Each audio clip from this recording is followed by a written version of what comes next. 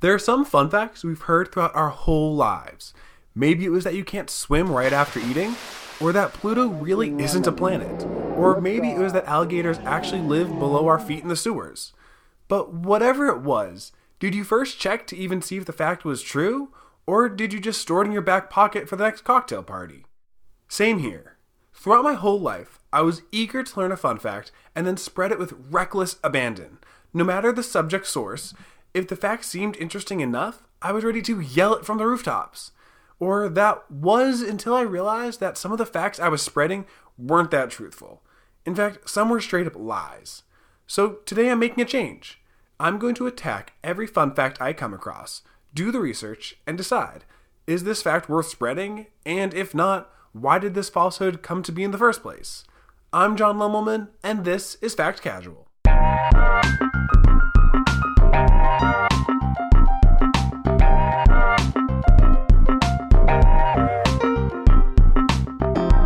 And this episode's fun fact is, the color of water is actually blue. Now, when you go to the beach, you know what to expect. Hot sand, maybe a sunburnt lifeguard, and definitely some crashing blue waves.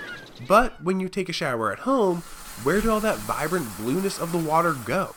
Technically nowhere. It's still right there. How? Because water is intrinsically blue, according to Charles L. Braun and Sergei N. Smirnov of Dartmouth College. Without getting too sciencey, water's molecules have incredibly excited vibrations. The fast motion absorbs long wavelengths, aka red, orange, and yellow, while short wavelengths reflect back. And short wavelengths are comprised of blue. But let's not get this confused with why the sky is blue. Without changing gears too much, the Scientific American tells us the sky is blue because it scatters the blue light, not because it in and of itself is intrinsically blue. Now, back to H2O. This complex coloring effect that the blue in water takes is incredibly rare. In fact, the United States Geological Survey concluded that the coloring is so rare that water is the only known natural substance that displays a hue caused by excited vibrations. Most other colors in nature are simply the interaction of photons of light with electrons. So if we know that water is blue because of how it absorbs certain colors, then where does the color go in a clear cup of water? To answer that, let's look at a study done by our Dartmouth friends. They took a 3-meter aluminum tube, or almost 10 feet for us Americans, with plexiglass at one end. They filled it with H2O and looked inside. With only sunlight streaming through the tube, the scientists could still see a tinge of blue in the water. That's because there was enough water to start to absorb the longer wavelengths. According to the University of California at Santa Barbara, to actually see the blueness of water, the light going through it must travel between 15 to 30 feet. Hence why the Dartmouth study only shows a tinge of blue in the water. That's why oceans, lakes, pools, and even glaciers can look vibrantly blue even if the sky isn't. They have enough light going through them to absorb certain wavelengths. Meanwhile, your shower is never going to look blue, unless you get food dye. That's because there simply isn't enough light going through the water. But there's one less caveat to address. Water isn't always just blue.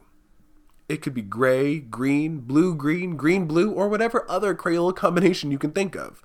This is partially because water reflects the sky, which we already learned is blue due to how it scatters light. But this isn't the full story. You see, water is rarely just water. There can be debris, runoff from rivers, shifting silt from tides, and brightly colored algae, just to name a few. All of these contain substances that absorb different wavelengths of light. For example, if you add more algae to water, the greener it could look. Conversely, remove the algae and the bluer it gets. Think of water's blueness like a white t-shirt. You can tie-dye it and throw in all sorts of colors, but at the end of the day, its base is still a white t-shirt. So while there are a lot of factors at play, it's safe to say that yes, this fact is true. Water in and of itself is blue. Many variables can change how blue it is, but the next time someone tells you that water is only blue because it reflects the sky, you can safely tell them this fun fact. Or if you want me to do the heavy lifting, point them to Fact Casual. Thanks for listening, and of course, all the sources are cited in the description. And make sure to subscribe to learn more about what facts are actually facts.